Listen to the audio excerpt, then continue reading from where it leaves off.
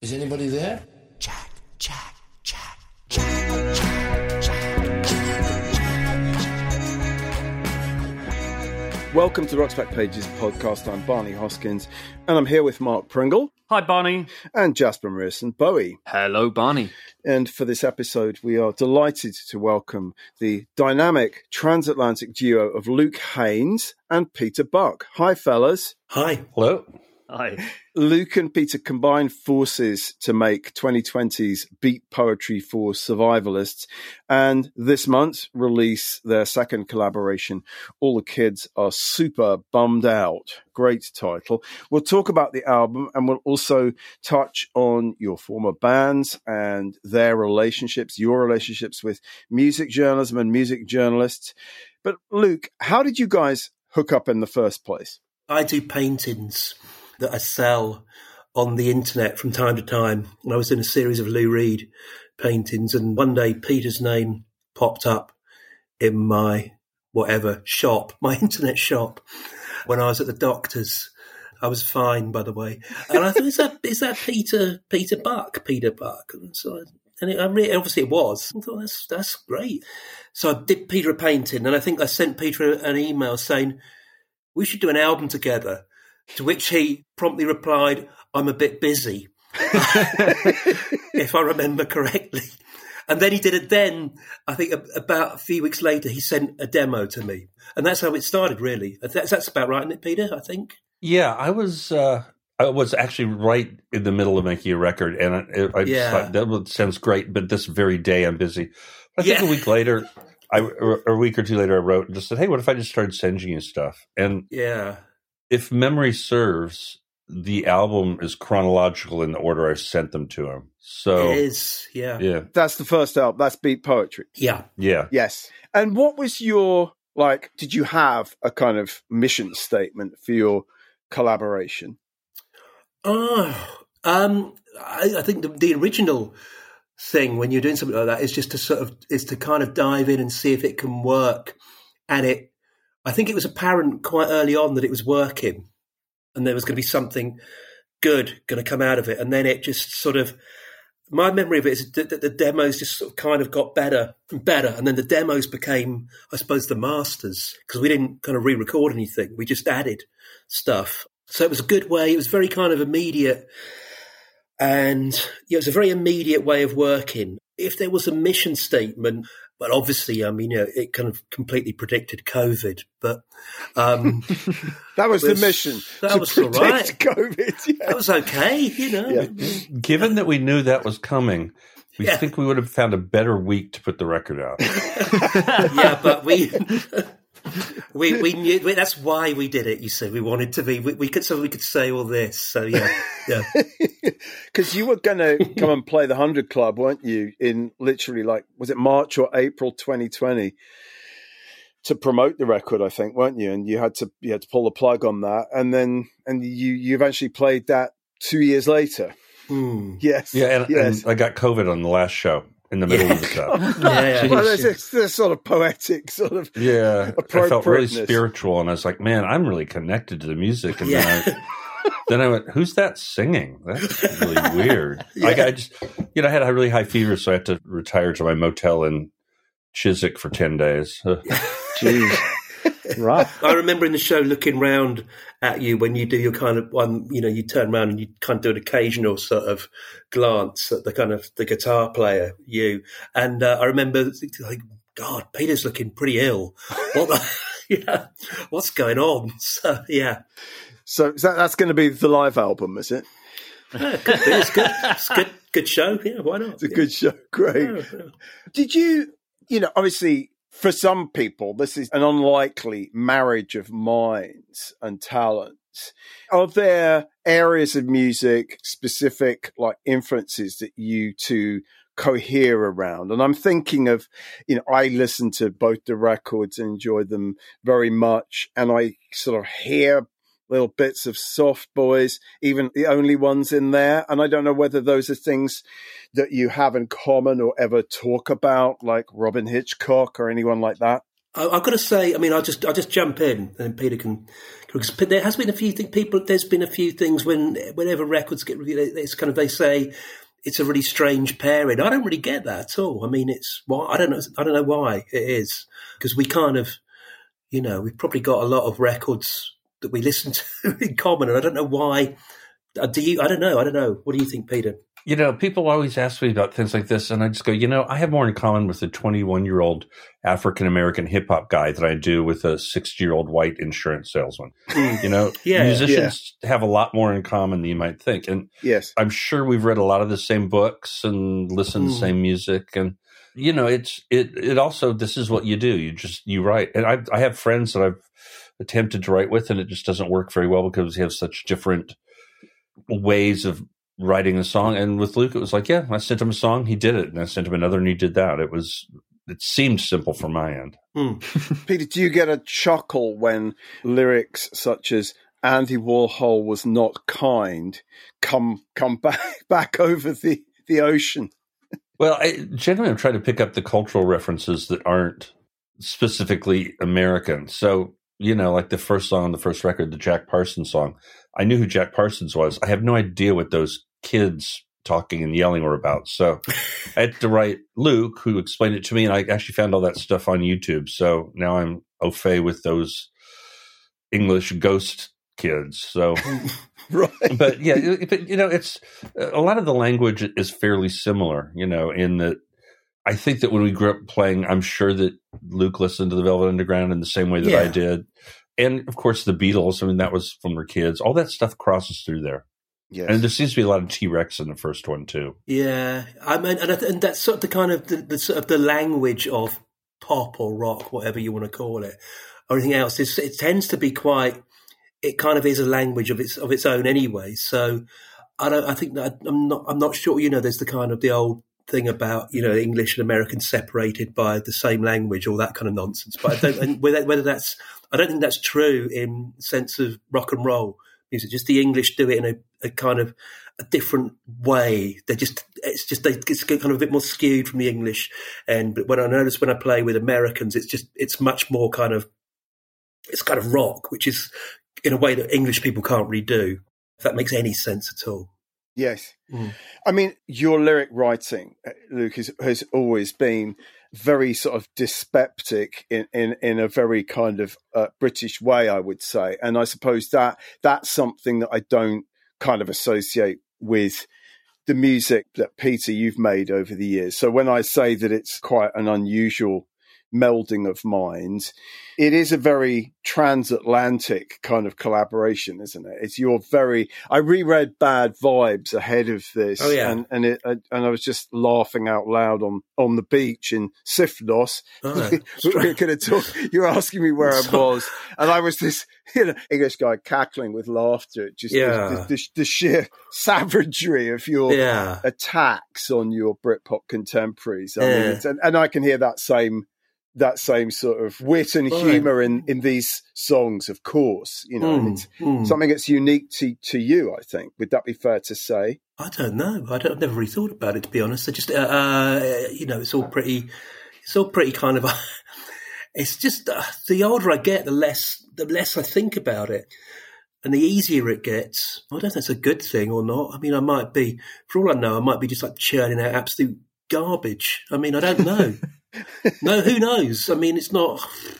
I mean, I think it's all right. I think it's pretty good, and I've been doing it long enough. But I never really kind of examined it. I don't know. I think if I kind of examined it too much, it might be a mistake. I'm sure Peter's never really, or maybe I'm wrong. You just sort of do it, don't you? It's just geez.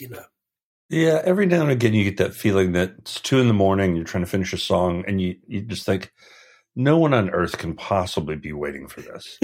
What is it I'm trying to accomplish here? Yeah. But if I don't do that, then I'm just sitting looking at the ceiling. So, it gives me a reason to keep going. It's a choice.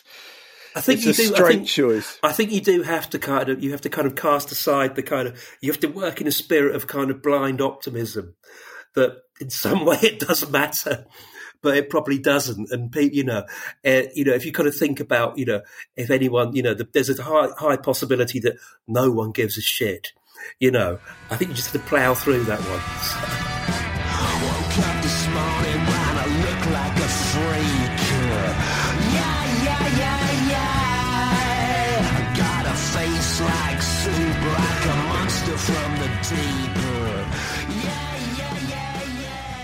Do you guys, I mean, it's difficult not to detect a certain kind of apocalyptic bent in some of these songs.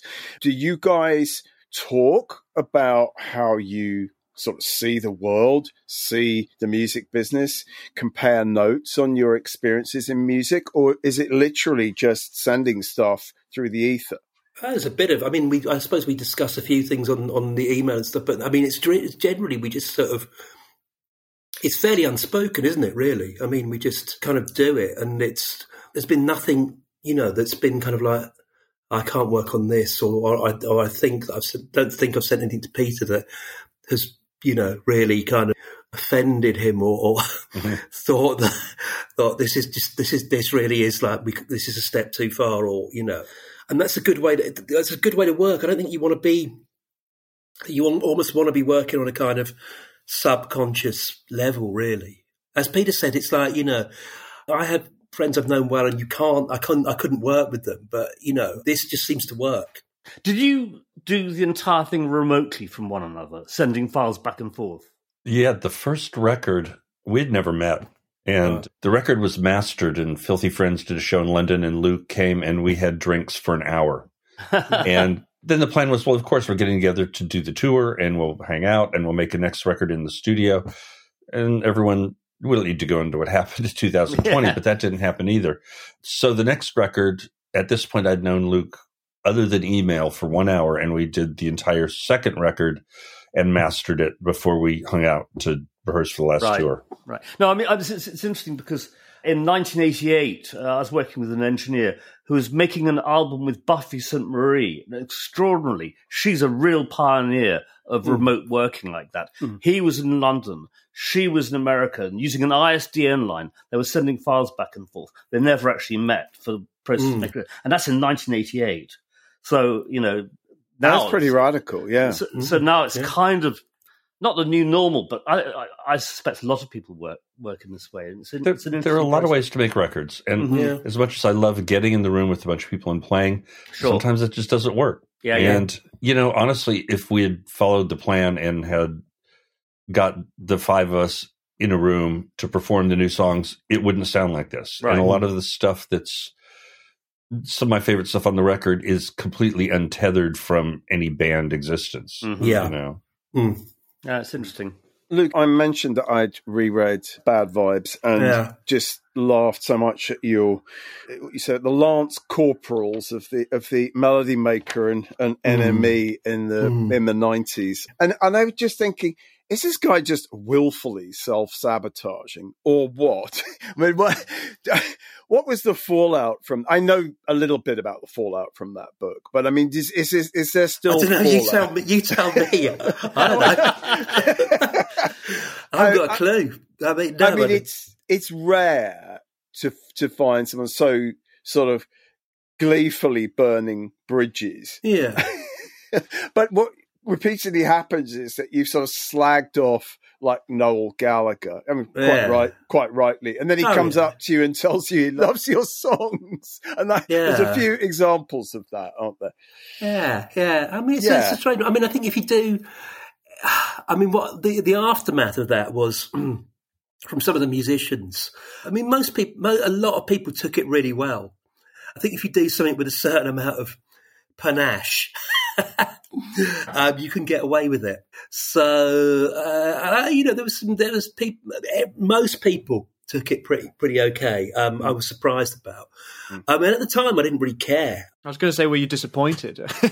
No, I wasn't really thinking. I wasn't when I wrote the book. I wasn't. I was thinking maybe I won't make any more records anyway, so it didn't really matter. Or even if I was making records, I would. That's what needed to be done at the time, and I got all that stuff out of my system, so it can. I'm free to kind of go on and not have to think about the 90s too much anymore. Not that, the 90s was fine. I mean, without all that stuff. The thing is, without all that Britpop stuff, we would have sold a lot less records. So we did sell, because of it, we sold more records, even though I thought it was like garbage. For any listeners who aren't aware, the subtitle of Luke's book, Bad Vibes, is Britpop and My Part in Its Downfall. It's a fascinating thing to revisit, whether it's about Suede or Pulp, or because you were on the same label as Pulp and so forth. So yeah, I really enjoyed rereading it. Just on the subject of like music journalism and the relationships you guys have had with music journalism and the rock press. Peter, one of the best pieces we have on Rock's Back Pages, in my opinion, is the 1994 interview you did with Anthony De Curtis about quote unquote rock criticism. I think it's called Rock Criticism and the Rocker. Not my title. Not your I figured it wasn't your title. It's quite a De Curtis title. From a man who at that point was, one of the biggest rock stars in the world.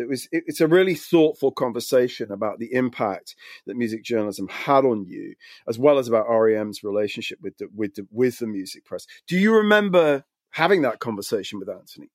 Yeah, absolutely.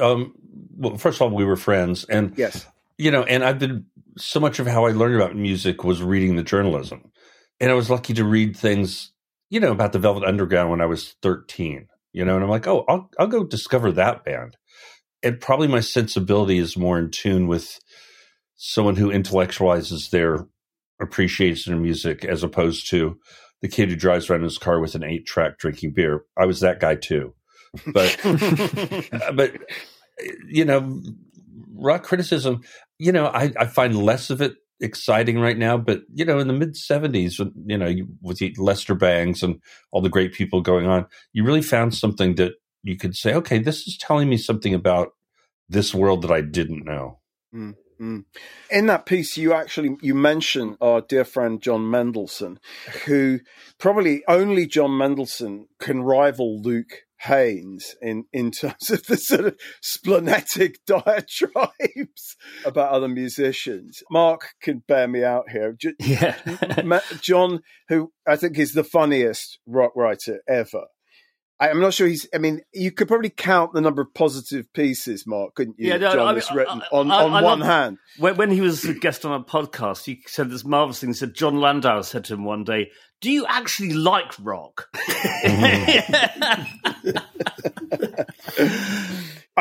What I kind of really picked up in that interview with Anthony is how difficult it was being like growing up in the South and sort of essentially being more interested in the New York Dolls than the Allman Brothers, which is probably something you have in common with, the few people that followed like Big Star in Memphis, right? I remember doing a big piece on Big Star and talking to, people like Peter Holsapple or just people who were really, really intrigued by Big Star because they weren't the Allman Brothers. And it was like, how did this band come out of Memphis?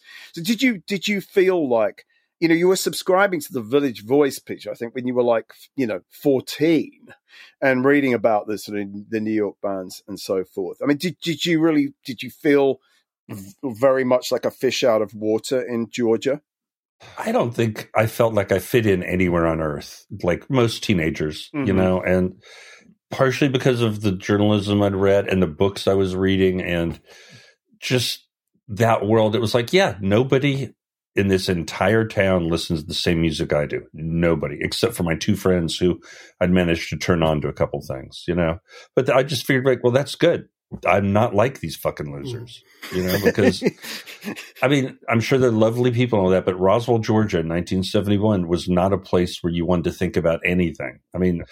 So yeah, it was a way to find myself and books also, I was the only guy reading like Kerouac and Norman Mailer and, anything of that nature because nobody. You couldn't find that stuff in the bookstores. You couldn't find it in the schools. It was like, I'd have to read something that someone mentioned that, oh, this was a good book. And then they'd have to go to a library 20 miles away and check it out.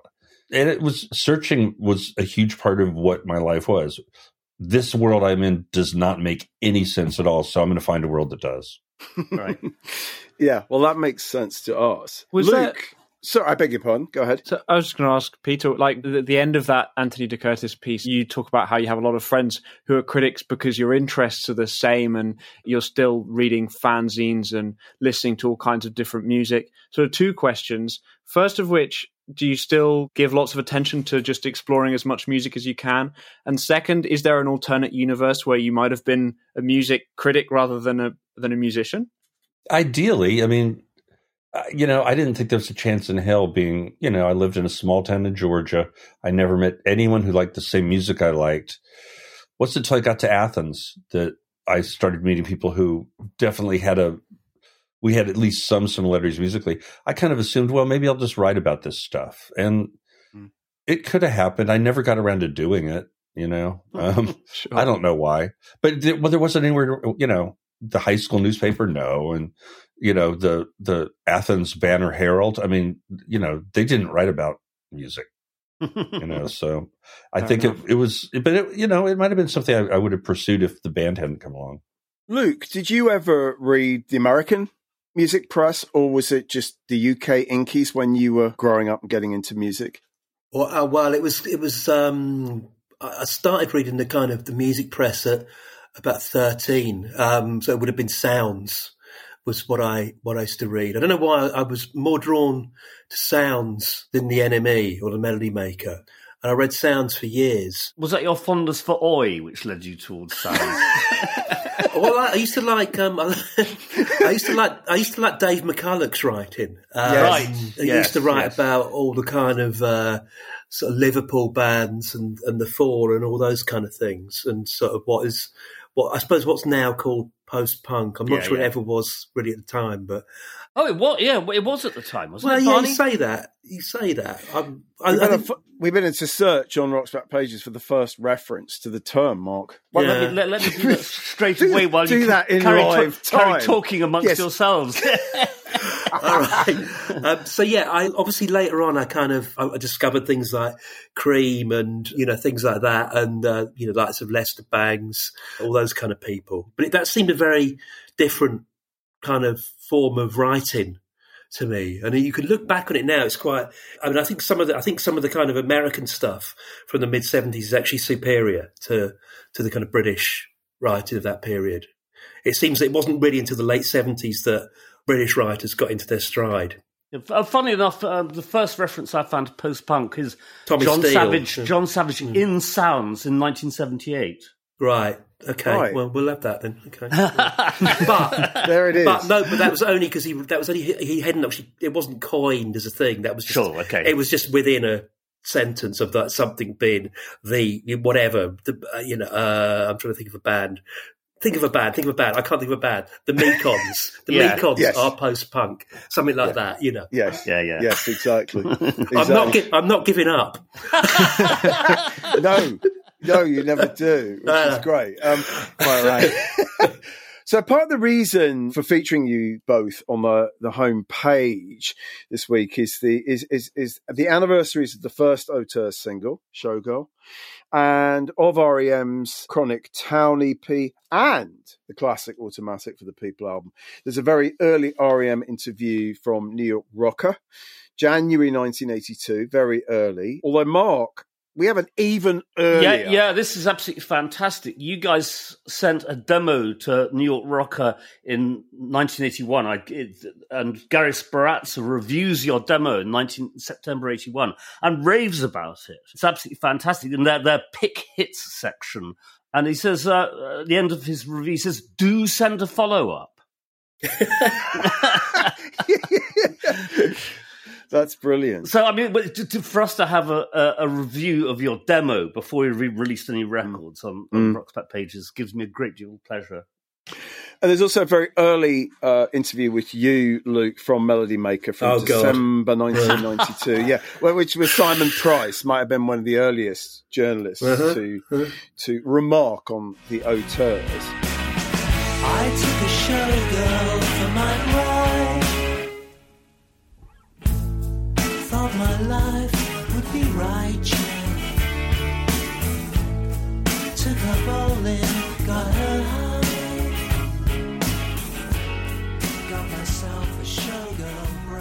going to actually, you beat me to your question, Jasper, asking Peter whether he might, in an alternative universe, become a rock critic. But the same could apply to both of you, I think, because you both write and articulate what music is so well. I mentioned Automatic for the People, and as I say, that probably most beloved of REM albums, I don't know, is exactly 30 years old this week. For that reason, we've added an audio interview with you, Peter, and Mike Mills from August 1982, and the album's about to come out.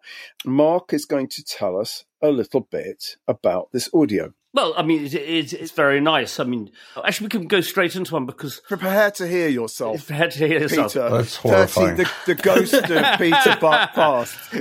I mean, you're talking about making the decision to not automatically tour every time you release an album, which I think is very interesting. Probably one of the reasons why, as a band, you managed to keep your sanity is you weren't on the album tour treadmill, which kills so many other bands. Let's have a listen to this. It's good stuff.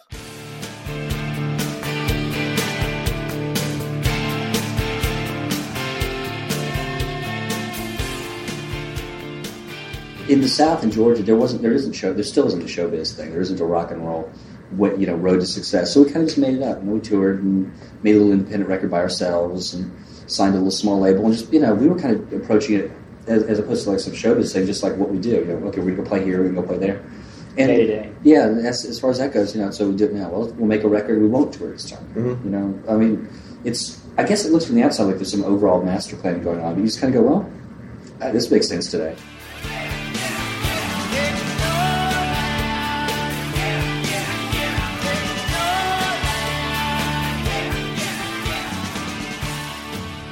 You'd probably stand by that, I'm imagining, Peter. Sounds like the sort of thing you might say now. Yeah. Anyway, it's nice to hear you.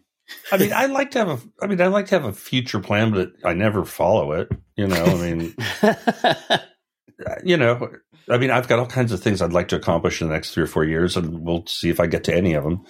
But, we weren't, in the background we came from, we weren't really thinking that, there's a career to be made here, and this is, we didn't have a Hollywood manager.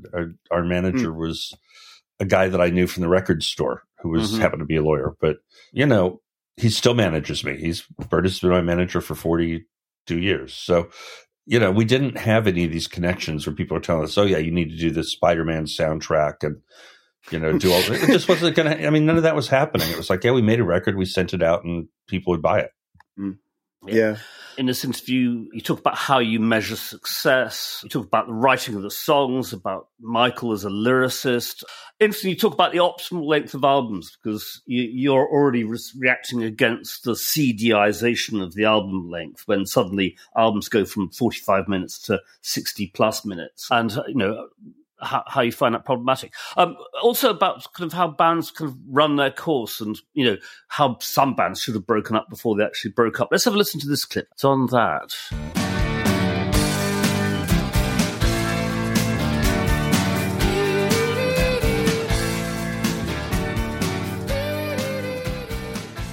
Every time you make a record, every time you write a song, you think, why am I doing this? Am I doing it to pay the mortgage? Or this is what we do. To a certain degree, when I was younger, I'd look at these people and go, just why don't they quit, But, again, what am I going to do? Stay home? Put it this way, if we start making bad records, I'll quit making records. That's right. As long as we're doing good work. And we get along. See, the thing is that most of those bands were famous from the very first day. It's like the Rolling Stones. I was reading one of those books about them. And, they were 19, and they'd done, 4 months of gigs, and they were playing to 5,000 screaming 14-year-olds. We played in obscurity, complete obscurity for 6 years. We had our first 4 records out, and nobody except for rock journalists, college kids. That was it. Didn't sell any records. So for me, it's like we're a new band to a certain degree for it's not like we've been in the public eye. I think it's kept us fresh. Everything has changed, over the last 5 or 6 years, and that keeps it different.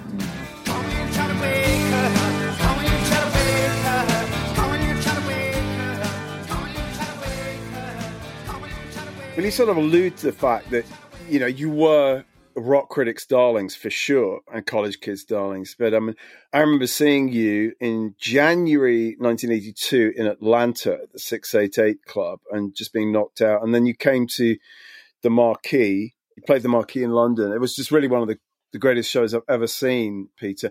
In that interview with Anthony, you talk about these crazy reviews you were getting in the UK press, and you say no band should get reviews like that. I think mine was probably one of them, because it was just so like, wow, this is just the greatest new American band, one of those. But it really was. And I still have this, which was sent to me from Radio Free Europe, the single. I think it's worth quite a lot of money now, isn't it? That Hibtone single.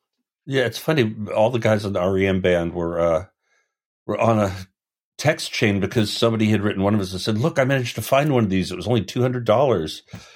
And we're like, Jesus. And none of us own a copy of it. Nobody. Really? We're like, nope. Bill gave his to an ex-high school girlfriend who got drunk and left it in her car and it melted. And I don't know where mine went, and just like, yep, I kind of thought I'd have all that stuff, but no, I don't have any of it at all. Do you guys want to start bidding for my copy? No, you know what? If I had all that crap I'd put out over the years, I'd have to get another house. I just got four. It's here. I got 4 records that I wrote and played on in the mail last week. I'm like, where am I going to put these? I mean, I just don't have any space. Yeah, but this is like a holy relic. Come on. It's such a great record, too. I mean, I just remember putting on Radio Free Europe the first time and just thinking, oh, wow, this is just so much better than all this terrible pop music that's coming out of London right now. But that was just me.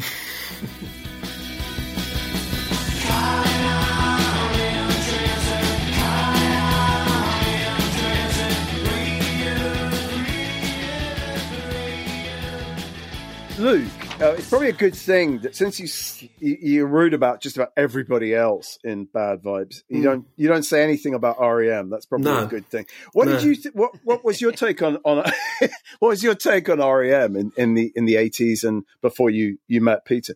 Well, they were. I mean, it's one of those things that they were. Album number 3 hangs in the balance here. Yeah, it was a thing that was kind of there, that was, no one was kind of, how do you say that? It's when I did here you go. I think when I did about my 3rd gig in one of my teenage bands, and we were pretty good actually. We were all right. We weren't that bad. We had some of our own songs, and some guy came up to me and he said, "Have you heard of REM?" And I said, "No." He said, "You want to get their album Murmur? Because your stuff sounds a bit like that." It didn't, but I got Murmur.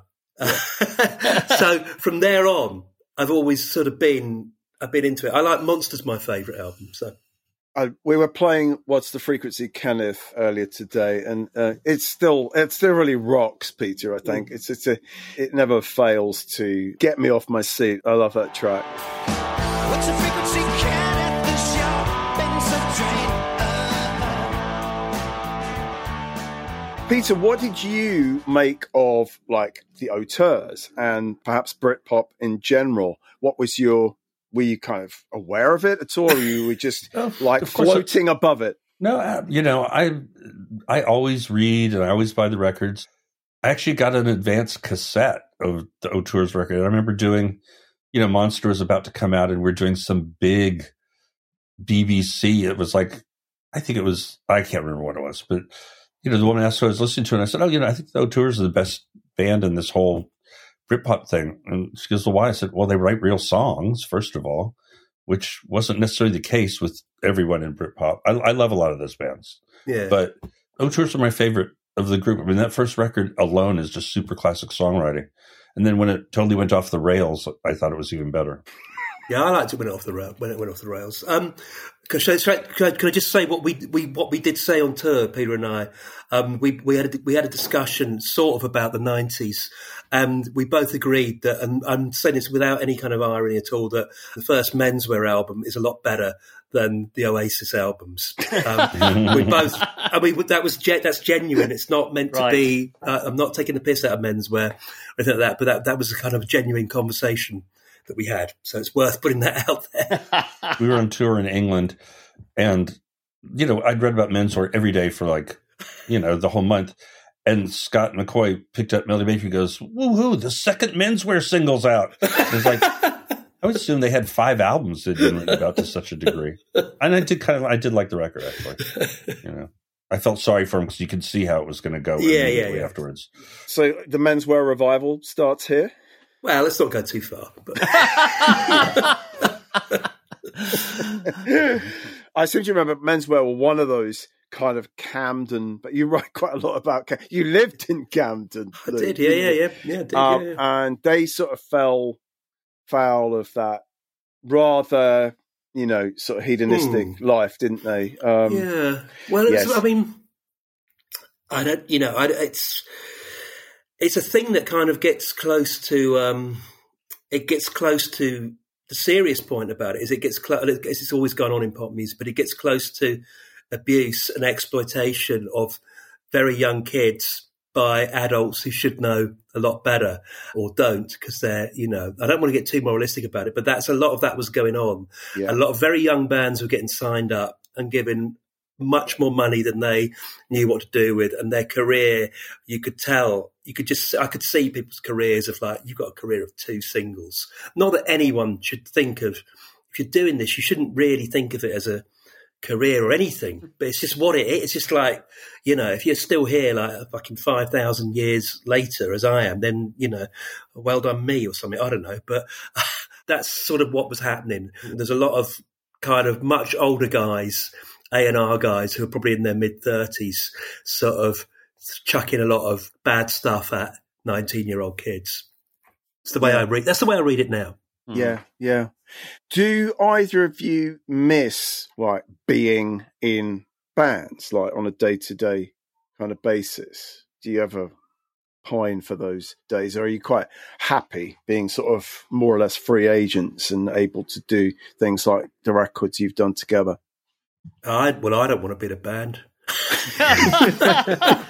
I'm not with the band, as Sylvia Patterson said. Yes. Yeah. Peter, what about you? I feel really lucky to have had the experiences I had and have no interest in repeating them. Mm-hmm. There are a lot of times I wish that I played more, but I could, you know, I play every day at my house. I write songs every day, and, you know, I think I'm going to have 3 or 4 records out this year that I co-wrote and co-produced or whatever. But yeah, I don't think I want to tie myself to that year-long process of, oh, we're going to make a record, then we're going to tour, we're going to do the video. It's like, all that stuff just makes my skin crawl now. You know, I'm looking forward to touring with Luke in February. And actually, Luke, you'll be getting a track for me like in 2 days that I just finished. So I was going to ask you about that. Yeah. Yeah. It was meant to be arriving on Monday, but, you know. Well, I recorded it on Monday, and Scott still has to put the bass on and mix it. So he might be doing a synth job too. So nice. It should be soon. Nice. Good. Oh, I'm glad we were able to, you know, facilitate it. Yeah, it's an exclusive. Yeah, that's going out on the internet immediately after this. So listen, thanks both of you. We haven't had time to talk about so many other things. Baader Meinhof, Black Box Recorder. I reviewed the Black Box Recorder album that had was it the first one that had the Facts of Life on it? Great record. That's the second one. Second one. England Made Me was the England was the first one. Yeah. And then it was, yeah. Well, I still love the Facts of Life. It's still on my, you know. What about the first one? Don't you like that? I do. No, I'm just talking about the Facts of Life itself. That track, I think, is just such a classic. Okay, right. It's still on my kind of favourites playlist. It pops up from time to time, and I always enjoy it. It's just the facts of life. There's no master plan. Walk me home from school.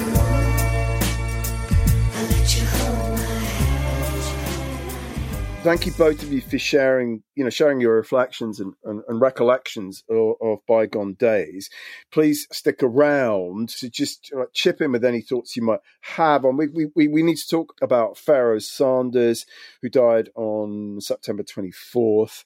So I'm going to hand over to, I'm a jazz ignoramus, so I usually hand over to my colleagues to tell us a bit about the greatness of Pharoah Sanders. So, Mark, what's your take on the great man? Well, I think he's tremendously interesting because what he did was so varied that more than any of his guy emerged as part of John Coltrane's late band in the mid '60s, but he was never locked into that particular area or way of playing.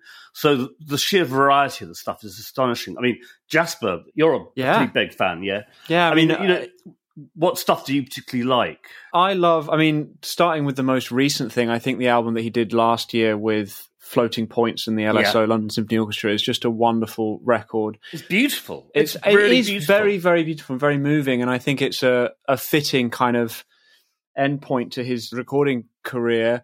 And I think going back, we were talking the other day about the Alice Coltrane album that he did, and the early 70s when he's really kind of exploring the sort of spiritual jazz kind of angle. But yeah, massively varied, incredible tone, incredible sound, so focused on just the texture of sound and those, the sheets of sound as it's often referred to.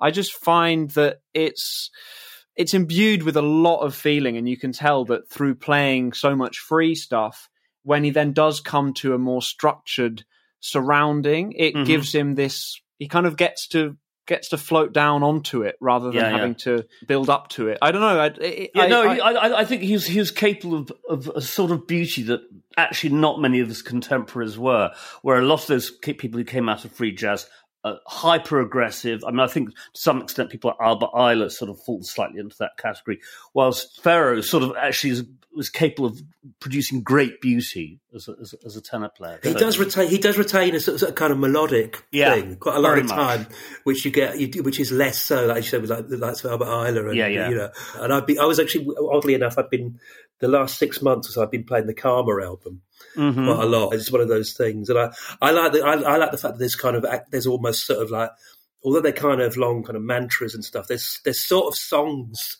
on it, but it's actually, there's actually lyrics and stuff like that, which is quite, I suppose, I guess, like the Coltrane thing, when they suddenly kind of go into a chant and that stuff. Yeah. Sure. Yes. It's worth mentioning that Don Snowden, the great LA writer who now resides in Valencia, but was a sort of mainstay of the LA scene, has written, especially for us, a very personal homage to appreciation of Sanders, which is the main piece in the longer bisection on the homepage. But there's also an interview that Chris Ingham did with Sanders in 2000. It's just a short piece, but there's some nice quotes in there.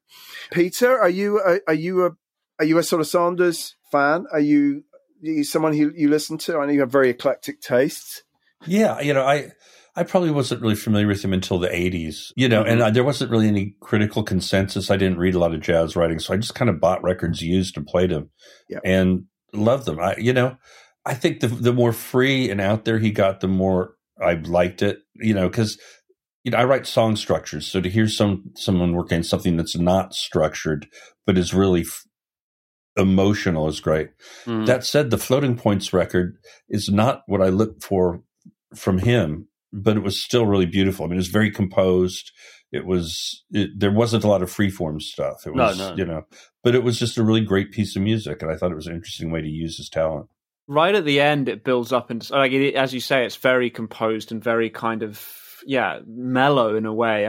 Don Snowden mentions that in his piece, that he hasn't actually listened to it, but it sounded a bit laid back for my tastes. It is extremely, laid back, but also very beautiful. And I think when it builds up to those sheets of sound moments, they're all the more potent for the contrast they provide to what's preceded them. For me, when it's just eventually, after like half an hour, 40 minutes, explodes into this wall of saxophone, I find it magical.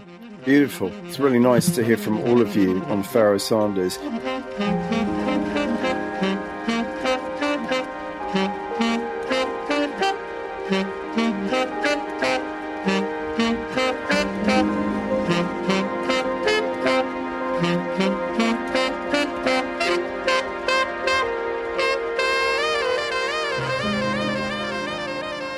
We also lost the rapper Coolio yesterday or day before yesterday. Most famous, obviously, for Gangsta's Paradise, which was a huge hit.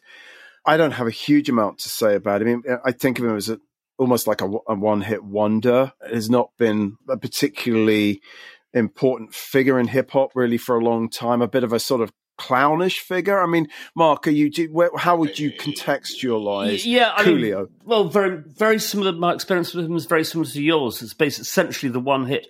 We were listening in the office today to some of his stuff, and what strikes me is how slow and sluggish so much of it is. You know, it's, by hip hop, I mean, let's say he's loosely a contemporary of the Compton, the NWA, and all that sort of group of people. Yes. And they're a lot funkier. Dre as a producer is a lot funkier. Coolio's stuff really isn't funky. It's very slow. It's quite stodgy, which gives it a sort of certain mad elegance, I think you could say. You know, but am I a huge fan? No, can't pretend. I like the fact that he wanted to be a cook. You know, he's in 2013 he started selling off his music rights to fund his career as a chef. And he had a cooking show and published a book, Cooking with Coolio, 5-star meals at a 1-star price. I rate that. Good man. Luke, Peter, do either of you possess any of Coolio's cookery books? No, but I do. My only comment really is that you mentioned the Facts of Life, and the kind of synth string part was directly ripped off of Gangsta's Paradise on that record. So if you listen to that, and yes. Oh, it all makes sense. Didn't that come from a Stevie Wonder record? Probably, yes. Yeah, probably. Pastime Paradise. Yeah. There you go. Yeah. Oh, well. I met him once, and we talked about politics for 20 minutes. It was on election eve, and he was kind of dumbfounded about how Bush could win. And I was like, well, it's kind of the people in Ohio right now. And he goes, man, fuck Ohio. That is why my moment was Coolio. Very excellent. Good. Excellent. That's wonderful. I love the fact that I imagine that probably was an awards show or something. You must have, in situations like that, you must have had conversations with people you probably wouldn't have had conversations with otherwise. Actually, we were in a bar watching the whichever election it was. I think it was 2005. And and he was just like, man, I don't get this. I'm like, I don't really get it either. Well, yeah, if he was still alive, no doubt, as we kind of limber up to midterms and the prospect of Trump's return, he might still be saying, fuck Ohio and fuck Indiana and fuck Montana and a lot of other American states.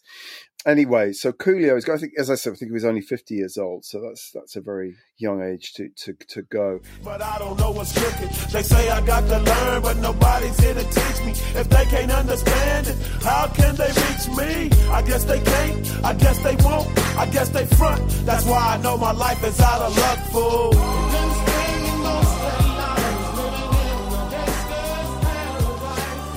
Mark, Jasper, do you have any pieces you want to just briefly tell us about? I've got a few. From last week, Maureen Cleave, who, as everyone regular listeners to this podcast will know, I'm rather keen on as a writer. She went with the Beatles to New York in 1964, their very first visit, and reported it basically every day. We got about 4 or 5 of these, which were going up one after the other. And this is the first one. She talks about the actual, how they're greeted at the airport. And she talks about the fans saying, "We want the Beatles," they cried indiscriminately as they waved banners saying, "Beatles stay here," and "Beatles unfair to bald men," and curiously enough, "England get out of Ireland." So I just love that. Right, Dennis Wilson, been interviewed by Richard Green for The NME in June 1969. "I've lived in a beautiful home in Beverly Hills, in harems, in the mountains, with a family, but where I like best is where I am now." Obviously, the family is the Manson family, which had yet to sort of be exposed. But later on, at the very end of the interview, Mike Love is the Richard Green starts asking Mike Love some questions. Mike Love comes out with some really repellent stuff about his bandmates. And this is him on Brian Wilson. He says, "He is completely ignorant of the situation, except he knows there are a few $1,000s hanging around the bank, and that's broke to him. He has not got the business acumen to know about it. He enjoys being in a muddle by virtue of being sorry for himself." Well, that's fucking charming, Mike, But then Holly Graham Nash to be interviewed by Nick Jones in 1967. It says, "Youth is beautiful. It's also innocent. All that we'd like to do, all that I feel one should do, is teach people things so that they grow up to be nice people." So this is like, the proto-hippie Holly Graham Nash, who's on his way to see Crosby and Stills, even 2 years before the fact. Last thing from last week I'd like to mention is Leon Russell live at the Royal Albert Hall, London, reviewed by Mark Plummer. It's a fine review. He likes it a lot. My little story is, it was my 15th birthday. It was about a couple of weeks before this. This is February 1971. And my parents had given me enough money to go to see a band at the Albert Hall. I got tickets to see this concert, Leon Russell. They also gave me enough money to take my friends out to Seed the Macrobiotic restaurant on Westbourne Park Road. And it just turned out there was also enough money to buy 3 caps of very, very good LSD and a lump of Lebanese hash. So we get to the Albert Hall high as kites. And at the bottom of the bill is Status Quo, who at that point were just reinventing themselves as a boogie band. And so I have this memory of them sort of jumping up and down in the lights and, the acid sort of doing the trick with that, while the whole of the Albert Hall was like velvet, going dark and light and dark and light. Second on the bill was Juicy Lucy, who had a hit with Who Do You Love, that version of Who Do You Love. They were pretty good. Grease Band were next on the bill, Joe Cocker's old backing band, who were lovely. They were playing sort of like limber sort of country funk, not a million miles away from the sort of music the band were playing around that sort of time. And then Leon Russell came on. He had Claude Lanier wearing little more than a black string vest. And it was the best show I've ever seen in my life. It was absolutely astonishing. And years later, Don Nix, who was part of the Leon Russell organization, says that was the best show he ever saw Leon Russell play.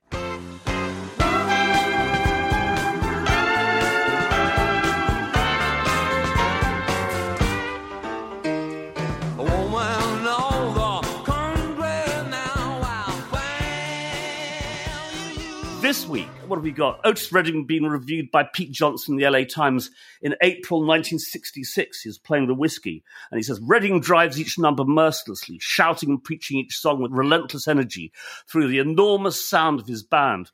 Redding was assured of an in-group following Thursday night when, among his spectators, emerged Bob Dylan, trailed by an entourage of camp followers."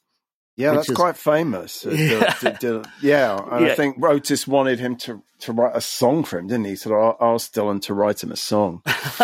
Anyway, that's my lot. But I just thought I'd chuck in the Leon Russell story, just so everyone knows what a degenerate 15-year-old I was. Did Leon Russell ever mean anything to you, Peter, as a Southern American?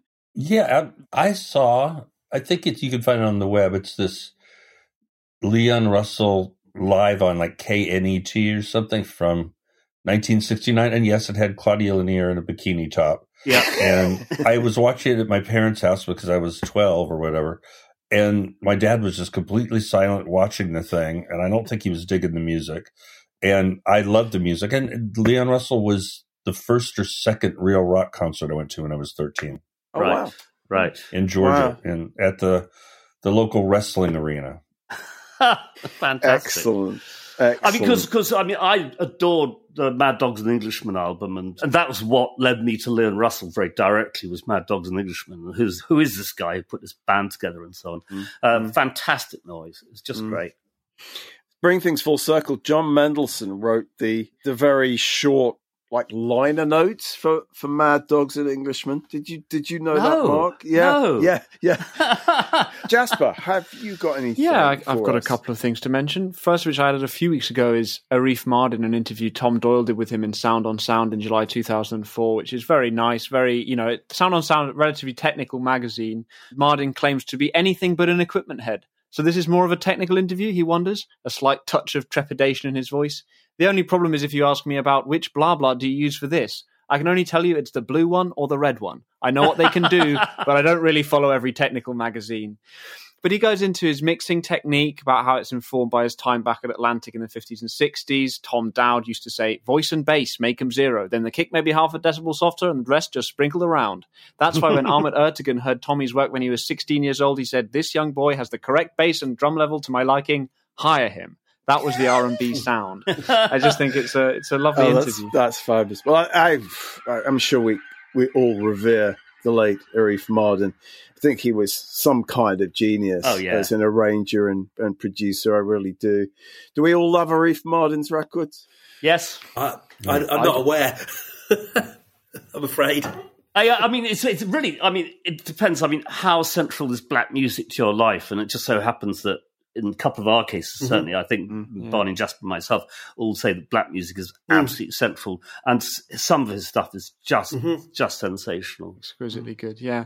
Next up is an interview with Harry Styles, or a comment on Harry Styles, teen star turned serious player from 2017, Jude Rogers in The Observer, which I thought was interesting because it feels like he's having a bit of a moment now in 2022 with, what is it, Don't Worry, Darling, the film that he's in and all that drama and all, I don't know what's going on with that. But I like this piece because, better still, Styles is happy to celebrate the young women who supported his career from the start, as he did loudly when asked if he was worried about proving his credibility to older, cooler people. Who's to say that young girls who like pop music have worse musical taste than the 30-year-old hipster guy? That's not up to you to say, which I kind of rate, just back it. And then lastly, How We Made Car Wash, Rose Royce, Dave Simpson does in The Guardian. And it's one of those pieces where they go in, look back on how it was all done. But Gwen Dickey, the singer in Rose Royce, just tells a story of meeting Norman Whitfield. I was singing in a band called The Jewels and was spotted and recommended to Norman Whitfield. I had no idea he was a legendary Motown songwriter and producer. I went to meet him at his mansion in Beverly Hills and said, "Sir, why do you have all these gold and platinum records on your walls?" He dropped to the floor and laughed for 20 minutes. Later, everyone went, "The Norman Whitfield, The Temptations, Marvin Gaye." But I was this little girl from Biloxi in Mississippi. I never read the names on the back of albums. Yeah. Unlike us guys here, right? Yeah. There you go. That's great. Fantastic. Well, listen, it's been an absolute blast speaking with you, fine gentlemen. We wish you the very best of luck with the new album, which I think is out in a few weeks, isn't it? Officially out end of October?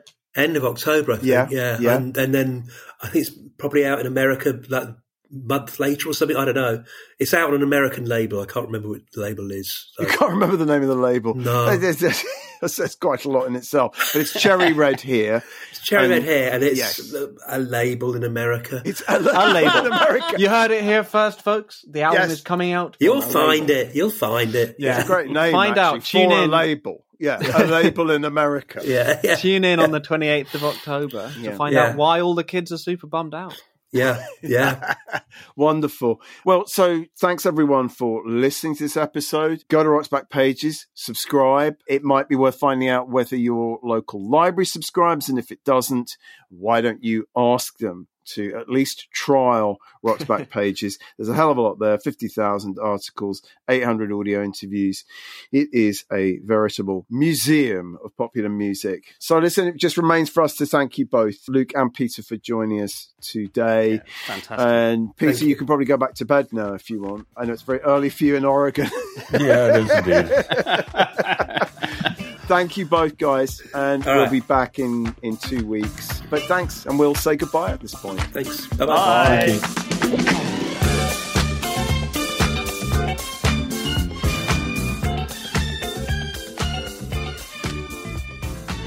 That concludes episode 137 of the Rock's Back Pages podcast. Many thanks to special guests Luke Haynes and Peter Buck. Their new album, All the Kids Are Super Bummed Out, is out October 28th on Cherry Red. The hosts were Barney Hoskins and Mark Pringle, and it was co-hosted and produced by Jasper Murison-Bowie. The Rock's Back Pages podcast is part of the Pantheon Podcast Network. You can find thousands of articles, as well as hundreds of full-length audio interviews, at rocksbackpages.com. Come on and sing it with me, car wash. Sing it with the feeling now, car wash, yeah. Come some of the work gets kind of hard. This ain't no place to be if you plan on being a star.